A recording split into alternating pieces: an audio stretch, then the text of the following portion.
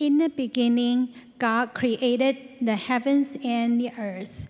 Now the earth was formless and empty. Darkness was over the surface of the deep, and the Spirit of God was hovering over the waters. And God said, "Let there be light," and there was light. God saw that the light was good, and he separated the light from the darkness. God called the light day, and the darkness he called night. And there was evening, and there was morning, the first day. And God said that there be a vault between the waters to separate water from water. So God made the vault and separated the water under the vault from the water above it. And it was so. God called the vault sky.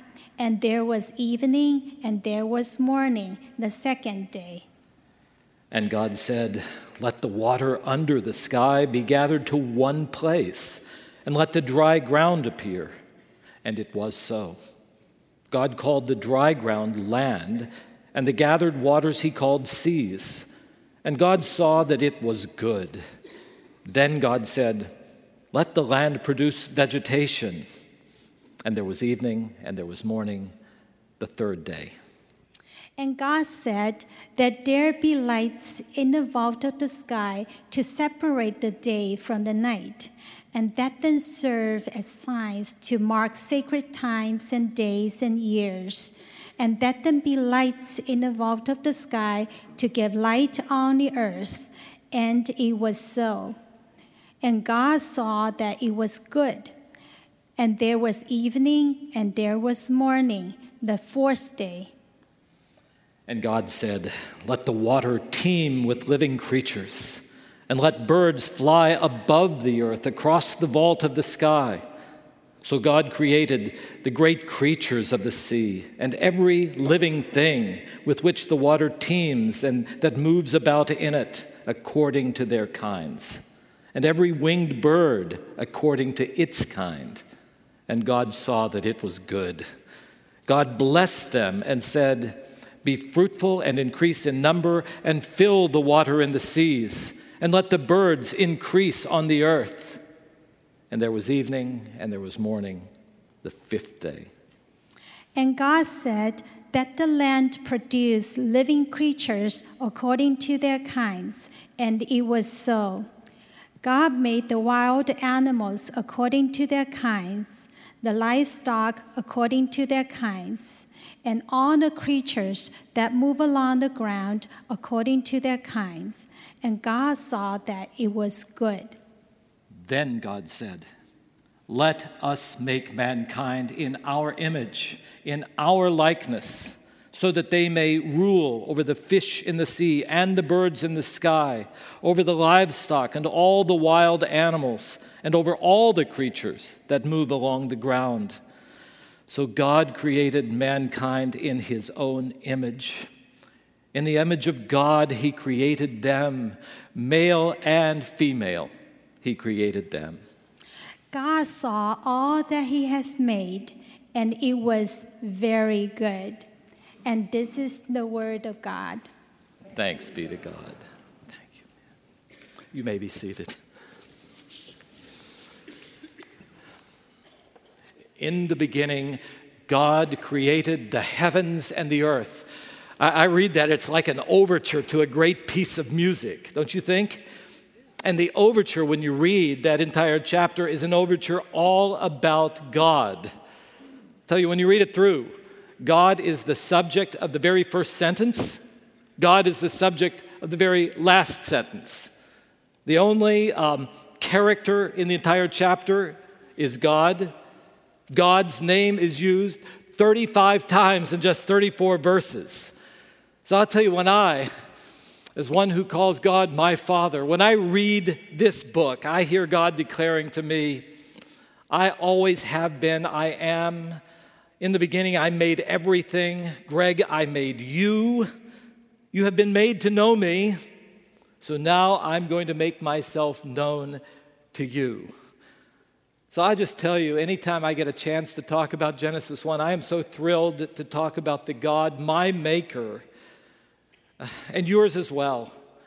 And this morning we begin 5 weeks of messages about Genesis 1 through 3. Now, I'm thrilled about it. But at the same time, I've got to confess to you that I know that churches can be, have been, still are divided about a lot of things that are right here in Genesis 1. Did you know that? Not so much about what it says to us about God, but much more about some of the things that we wish we had more information about how God actually did it and how long it took him to do it and when he actually did this making. So what's been happening over the past almost 2 months here at Lake Avenue Church is that we have been having a group of our church scientists, and we have a lot of you in this church. I'll just tell you, gathered together under the direction of Matt Barnes, who's given pastoral leadership to this group, and have been talking about many of these issues. Now, we have discovered something that if you've been here at Lake Avenue Church very long, I imagine that you know that this is true, but I'll tell you anyway, that not everybody at Lake Avenue Church agrees about every detail of when God created and how long it took him. Do you believe me when I tell you that? We have parts of our brothers and sisters who are in our church who believe that it took God less than 10,000 years to do it, so the earth is only under 10,000 years old. We have a whole lot of others who say when they look at this world, the world that they look at looks like it's, something like 13.7 billion years old, give or take a year here or there, and everything in between. And yet all these people are committed followers of Jesus. And also they believe that the Bible is truthful in all that it teaches. So they disagree about that, and yet there's a oneness in Christ. Do you believe that that's possible? Oh, not too many of you, but it is possible. I want you to know. Now, these questions about how old the earth is, how long God took to create, are questions that, we're interested in. I'm very interested in them. But I don't think they're the most important questions of Genesis 1 through 3. So I've decided we need to have a place where we can talk about those questions. I don't think that in a sermon where all the communication is one directional is the best way to talk about these things. I think that whenever we discuss things about how long it took him to do it and how old the earth is, we need some opportunities to talk back and forth. You need to be able to say yes, but, right? So we've been thinking about how on earth do we do that? So we are going to be doing this over the next several weeks, trying to offer some settings here in our church to give us the opportunity to come and worship together and hear the things that all Christians have always agreed about and have God speak to us. And then also settings for us as God's people, united by faith in Christ, can come together and wrestle in a loving sort of way about these sorts of things that we disagree about. So I think I need to start with that. What is it about Genesis 1 through 3 that all believers from the very beginning days of the church have agreed about? Well, I'll show you. I'll answer that, my own question. You go back to the Apostles' Creed. It goes back to the very earliest days of the church. And it really opens with this. And this is what the Apostles' Creed, Christians all over the world throughout history, have confessed. I believe in God the Father Almighty, maker of heaven and earth. Do you believe in him? Then you're joined together with Christians throughout history and all over the world. A few centuries later, there were other disputes that came up, and there came a Nicene Creed that added a little bit to that. This is what the Nicene Creed said. I believe in one God, the Father Almighty, maker of heaven and earth, and of all things, invisible and visible. I just get a sense that they thought, maybe some people thought there were some invisible things that God hadn't made. Have to add that. What about our Lake Avenue Church Creed? We call it our statement of faith. Let me show you what it is that we believe. We believe in one God, creator of all things, infinitely perfect and eternally existing. I'll tell you, followers of Jesus who believe that the Bible is God's truthful and authoritative word, have always held to these basic things. It has tied us together as followers of Jesus. And I just say to you, what God has joined together, do not let disputable things tear apart. So as we deal with these things, I want us to make a commitment that this is what we all believe. Now we're going to have an enjoyable time learning from one another, because I believe that together God can lead us into truth. So here is what we're going to do over these next number of weeks. We're going to have 3 what we call conversations. The first one is one that really I talked about a number of months ago. Do any of you remember, as we were going through the political year, that it was a little bit challenging for us to walk together? Anybody remember that? And I promised you that we would try to find some settings so that we could learn to talk with one another and about these kinds of things, about politics, race, and ethnicity. And this is going to be the beginning of that. Pastor Bill Meade is going to give some wonderful leadership to trying to help us to learn how to do what he calls empathetic listening. It sets the groundwork for those kinds of discussions and about faith and science. And I'll tell you, I don't know about you, in this past week, I have felt we need that more than I've ever felt it before. Don't you think it's been a challenging week as we've thought about what has come out of Washington, D.C.? Am I the only one who has felt that at all? On one side, I was rejoicing as our Vice President Pence was there, because I've always felt that how can we be at the March for the Unborn Life, because I've always felt, and you know this about me, that we cannot truly follow Jesus and support the taking of unborn human life. So I was rejoicing about that. And then other things happened that I didn't rejoice as much about. And I began to think, we can't really follow Jesus and even support any kind of talk about torture being something that might be acceptable, torture of people made in the image of God. We'll be seeing that. And even if we think it works. So I was troubled there. And then I thought also, we as followers of Jesus cannot fail to welcome anybody who comes to Jesus, to welcome the stranger who is among us, to welcome the refugee, the immigrant among us. And it just seems to me that as we've heard talk about these things, that I thought, Lord, as I follow you, and as we as your children follow you and in your kingdom, it just seems like sometimes I don't fit in any of the parties or any of the places. And I suppose I shouldn't be surprised about that. So here as a church, we come together, and when we are so divided, we need to come together, seek the Lord together, follow him together, and pray that we'll be able to demonstrate to our world the ways of God and further the kingdom of God. I pray that these conversations will help us in that. So we'll have that first one, and then we'll come specifically back to this topic. February 19th, we're going to talk about the Bible and the language of the Bible and what it allows for us to understand about how old the Bible is. A good friend of mine, a great Old Testament scholar from Trinity Evangelical Divinity School, Dr. Richard Averbeck, will be here to help guide us.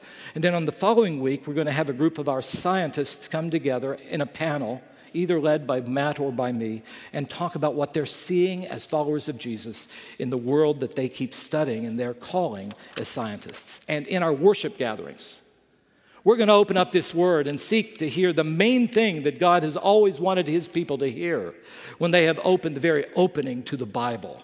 And so today we're going to start right where the Bible starts, in what it says about God. Are you ready to start there? All right, first, and this is why I wanted men to talk about this. God is taking us in Genesis 1 from wondering to knowing. From wondering about, is there an uncaused cause? Is there a God? To actually knowing that there is. And it is that the God of the Bible is God. In the beginning, God created the heavens and the earth. Now, I want you to remember that when Moses, and I think Moses wrote the first 5 books of the Bible, when he put this together, his people, let's think after they came out of Egypt, they had been in slavery in Egypt for almost their entire lives. So they didn't really understand very much about God. They didn't have the scripture. They didn't have God revealed through Jesus as we have. So they must have had an understanding about God that would have been consistent with the culture that they grew up in, which would have been that there are many gods, or most likely that every nation and every people group had its own gods. And surely the Egyptian God, because they're such a powerful nation, had really powerful gods. And then in comes Moses to the Pharaoh as a Jewish man, and he says, God has told me to let my people go. And the Pharaoh had no inclination to let his cheap workforce leave the country. Do you remember that story? And so God sent plagues. The thing that many people don't know about those plagues is that each one of the plagues was directly confronting one of the gods of Egypt. In the sending of those plagues, God was declaring, those things are not God. I and I alone am God. I'm the maker of those things. Then they went through the Red Sea. So here they go. With a miracle of God, the Red Sea opens, they part on dry land, and then they saw the Egyptian soldiers coming through, and they were swallowed up by the sea. Can't you imagine what they must have thought? What kind of God is this that we have? I mean, these Egyptian gods, we're a little nation. What kind of God is this, Moses? And can't you imagine with that question on their minds, Moses opening his mouth and saying, in the beginning, God created the heavens and the earth. I think they, like men, heard, I am, before there was a beginning, I have always been. All these other things in this world that people worship, they are not gods. I and I alone am God. There is no other. Let me ask you a question.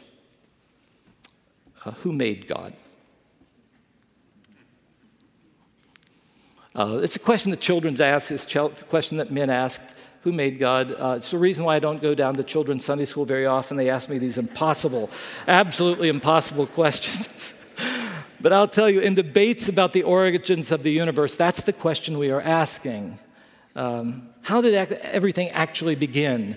If matter, as many people think, that's the eternal thing, was it just random that two large pieces of matter clashed and somehow the sparks came that started all of life? The question is, what is eternal matter, or is there something else? And God opens his book by declaring that uncaused cause that you intuitively know must exist, I am.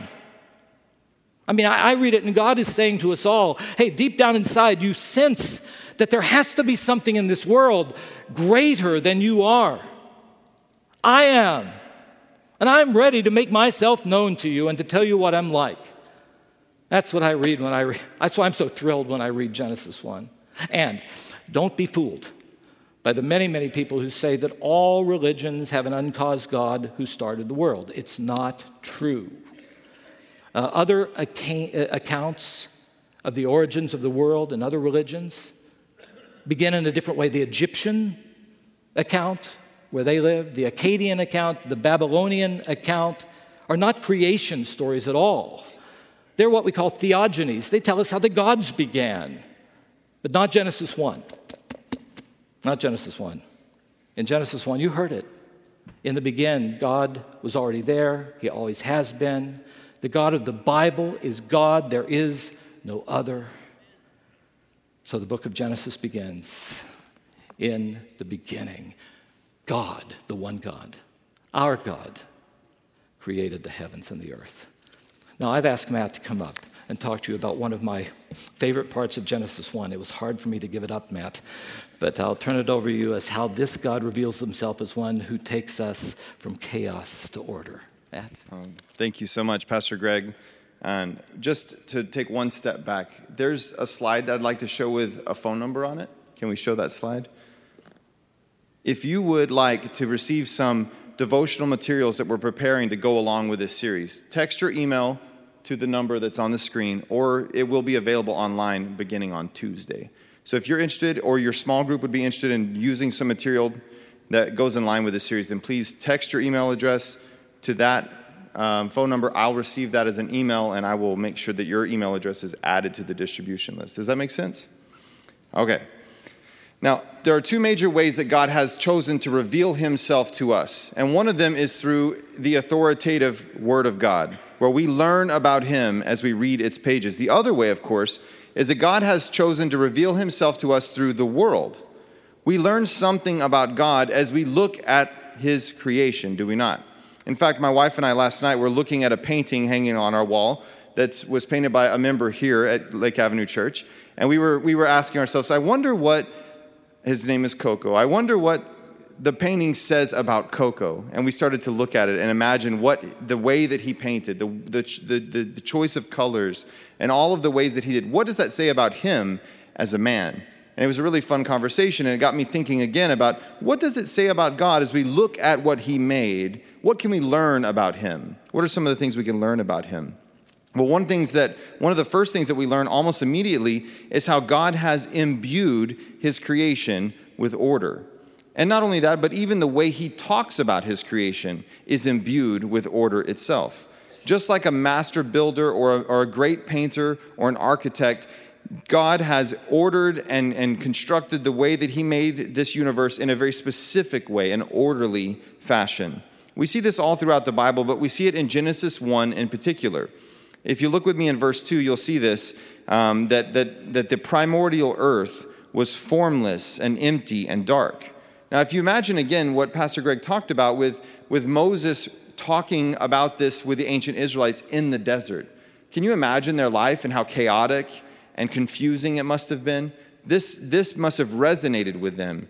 The primordial earth was formless and empty and dark. It was chaotic, and it was in need of being filled and shaped. And in the rest of the chapter, we get a picture of God moving systematically, God creating systematically, bringing order out of that chaos, moving from chaos to order.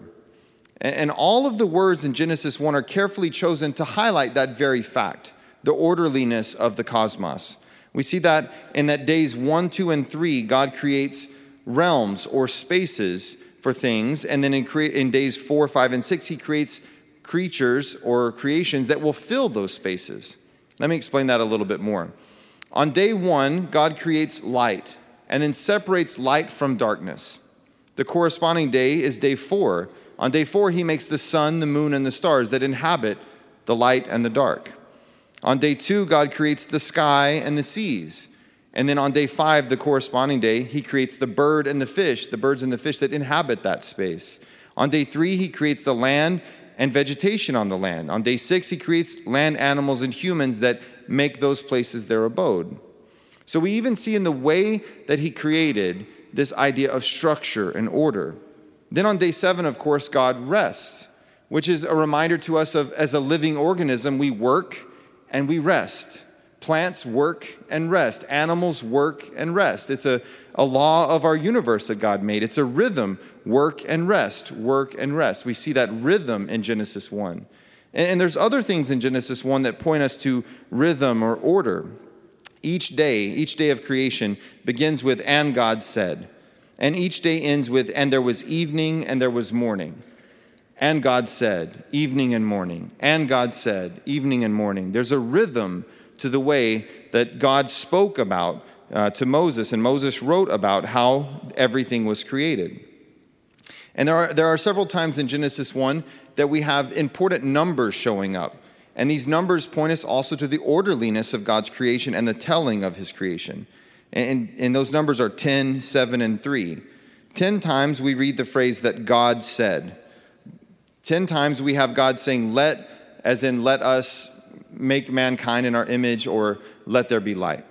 10 times we have the verb to make. And 10 times we have the idea of according to their kind, which is a pointer to the orderliness of the universe. It would be quite odd if 2 birds reproduced and made a reptile, would it not? But that's not the kind of universe we live in. 7 times we see, and it was so. And 7 times we see God saw that it was good or very good in Genesis 1. And then 3 times we have the phrase God blessed. 3 times the general statement that God created, and then 3 times a more specific statement that God created men and women. Now, that's all well and good. But what does that mean about God? We said that Genesis 1 really reveals God to us, or helps us know him. Well, what does it say about God that he imbued his creation with so much order? I think it says a lot, but here are a few of those things that stand out to me. It says that God is the one who holds back the chaos. God's the one who holds back the chaos. I think a lot of us feel like our universe is on the edge of entropy winning, to put it in sort of the technical phrase. But a lot of us feel like that the chaotic elements of our world are on the verge of winning. We're reminded by Paul in Colossians 1 that Jesus is before all things and that in him all things hold together. It's God who holds back the chaos. The fact that God has imbued his creation with order also reminds us that God is understandable to a certain degree, and he's approachable. In Psalm 19, which was C.S. Lewis's favorite psalm, he said that it was very beautiful, and it is. We read that the heavens declare the glory of God, which is a signal to us that if we listen, we can hear something about God. We can learn something about him. He is understandable. And in Romans 1, Paul tells us that God has revealed himself through the natural order, which is a reminder that we can approach him. We can know something about him because of the way he ordered creation. It also tells us that he cares about his creation. Can you imagine a universe where cause and effect don't go together? Where things are not predictable? Where birds reproduce and they make reptiles? Where you can't figure out anything and how to navigate that life well because nothing makes sense? That's not the world that we live in. We live in an ordered universe where basically, in most instances, cause and effect make sense together, that things are predictable. When I turn on the lights come on, unless I didn't pay the bill or something. In general, our world is very predictable, and it allows for so much of our innovation and technology in that very respect. It also says that God made his creation with so much order that he wants to be known. God wants to be known. Johannes Kepler, a famous astronomer and mathematician who came up with the laws of planetary motion, was writing a letter in response to a friend who had praised him for his work. And Kepler, in sort of a hashtag humble brag moment, said, "Well, I was merely thinking God's thoughts after him." And as we've met with a lot of scientists and mathematicians and physicists and others, they've said similar sorts of things. That as they do their work, as they do their research, they feel like they're thinking God's thoughts after him, or they're understanding more about how and why God may have done something. God wants us to know him. And as we study his creation, as we adore it, as we value it, we can know him more and more.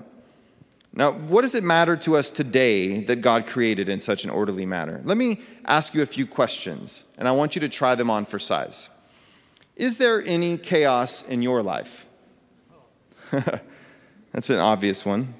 Do you ever feel like you're on the brink of everything spiraling out of control? Maybe you're there right now. Are you ever confused about how to live life well? Someone said yes. Good for you. Brave. Do you sometimes feel adrift and purposeless? I know that I, in one point in my life or another, can answer each of those things with an affirmative. Yes. Friends, the God of the universe, the one who spoke into existence everything in an orderly manner, he is here to help us. If we truly believe that he's the creator, then doesn't it follow that we should submit to him? Because he knows how best to navigate the stuff that he's made. Doesn't it follow, if God made everything, that he knows how to live well within it? So we should submit to him. Therefore, it's our duty as his creation, especially as followers of Jesus, that we should know him more. That means reading his word. That means submitting to his spirit who indwells us. That means surrounding ourselves with community who love him. And it means observing and honoring and valuing his created order, whether amateurly or professionally. And as we get to know him more, we should begin to be changed by him. We should live in light of his creativity, in light of his order, in light of his everlasting love for us. And those kinds of changes in us could look something like this. Maybe we would be inspired to love the most vulnerable among us, to love the widows and the orphans, the unborn, those seeking asylum, the underprivileged and the forgotten. If we believe that we serve a God who created everything, then our lives should begin to look like that. Thank you, Matt. I'll tell you this point that Matt made is one that I needed to hear. That when things seem to be chaotic and out of control, that when God is really the Lord of our lives and directing us, one of the things he always does is he starts to bring order out of chaos. Have you experienced that? I pray that you will today. I've got to come to the last point, but thank you, Matt, for bringing that point to us. So we see that God reveals himself, who takes us from wondering whether there is a God to knowing, who takes us in our lives when he comes in from chaos and disorder to starting to have shape and direction and purpose in our lives. Just for a moment, the last thing, and I think it's the most striking part of reading Genesis 1 when you think about the ancient world into which it was first written, and that is it takes us from thinking about God in an impersonal way to thinking about God in a relational way, because he reveals himself to be a person who is distinct from anything in his creation. It is so striking for me when I read this, because you got to think when they were in Egypt, they kept hearing that God is the sun or that God is a river, impersonal. In our own world, sometimes we have a naturalistic worldview, thinking that everything just started with the particles that erupted out of material, eternal material, clashing with one another. If we think about it that way, then what we have is a world that is meaningless. We just live these random lives where there's no real direction except trying to have maybe as much fun as we possibly can have, and then death comes and it's over. But God breaks into this world. And all of the verbs in Genesis chapter 1, when you look at them, are verbs of personality. They show you that he had emotion and will and intellect, all those things, psychologists, that we talk about when we talk about personhood. And then we have this ongoing matter, and God said, and God said. God is just yelling out to us when we open up the Bible, I am not a what, I am a who. I am not an it, I am a you. And what difference does that make? Well, a couple of things. It just changes the whole way you and I look at the world. It means that when you and I look at the world, we see our Father's world, as we sing in that beautiful song. It means that we love it, and as we're going to be seeing next week, we have the ability to and a motivation to care for this world in which God has put us, that he has created. And when it was the way he intended it to be, it was very good. It changes our worldview from everything just sort of being random and this world being something that just comes and it goes and there's no purpose to it, to one that makes it possible for us to look at our world as our Father's creation, every part of it having purpose, that it is a purposed product of our personal God. Amen. Just changes everything, the way you look at everything in this world. And the other thing it does is it opens up the possibility that God is a person for you and me actually to have a relationship with our Maker. When you think about the way God opened up his word, he really is saying, as I said earlier, I am ready to make myself known to you. I speak. In a very personal way, when I read Genesis 1, God is saying, here is who I am. I don't want you to be without knowing me. I'm going to make myself known. And I'll tell you, with that, it will be a beginning of what we're going to be doing over the next 5 weeks. We're going to be seeing this personal God in Genesis 2. I'll just tip you off to this. Actually doing life with people. I love Genesis 2, and I look at that, walking and talking with God. And he really shows to us there that that's exactly what he intended us to do in our lives. To do life with God, to practice the presence of God. And then we think, why don't we do that? Why is it that we sort of intuitively know as human beings that there is a God, but we don't know him? And Genesis 3 talks about that too, doesn't it? That we've walked away from him. Something has to happen to provide the forgiveness and the renewed relationship to God, which is the whole gospel. That God came after us. Jesus, God's Son, entered into this world to deal with what kept us from what we were made for, namely a relationship to God himself, knowing our Creator. And through faith in him, the thing that keeps us from God can be taken away and we can be made alive to God. Hallelujah. I mean, it's all rooted in Genesis 1 through 3. Jesus came to make known to you the God who you were made to know. Do you know him? The Bible declares that when you place your faith in Jesus, you come alive, born again, you come alive to God. Do you know him? I better ask you this. Do you want to know him? Nobody answered. Do you want to know him? I'm baiting you here. I'm baiting you. That's what I'm doing. Because I'm not sure that we really want to know this God. Because if you enter into a relationship with God, only one of you can be God. Have you thought about this? This is one of the reasons why people hold God at arm's length and aren't sure they really want to know this kind of a God. Because a God who can speak light into the darkness will speak into your life and command you too. You just know that. A God who in Genesis 1 keeps evaluating that's good and that's good and that's very good, also knows what's not good, and he knows what's not good in our lives. And so he has a moral call upon our lives. He'll change you and me. He calls us to live the way he would have us to live. If you enter into a relationship with God, only God can be God. And we don't like to relinquish control of our lives, right? It's one of the things that makes us the way that we are. So I'll tell you, I don't believe you can really live life as you were created to live until you bring your Maker into your life. But then he must be God. And then I have to tell you this too. When you actually bring him into your life and you begin to live the way he calls you to live, it does not destroy your life.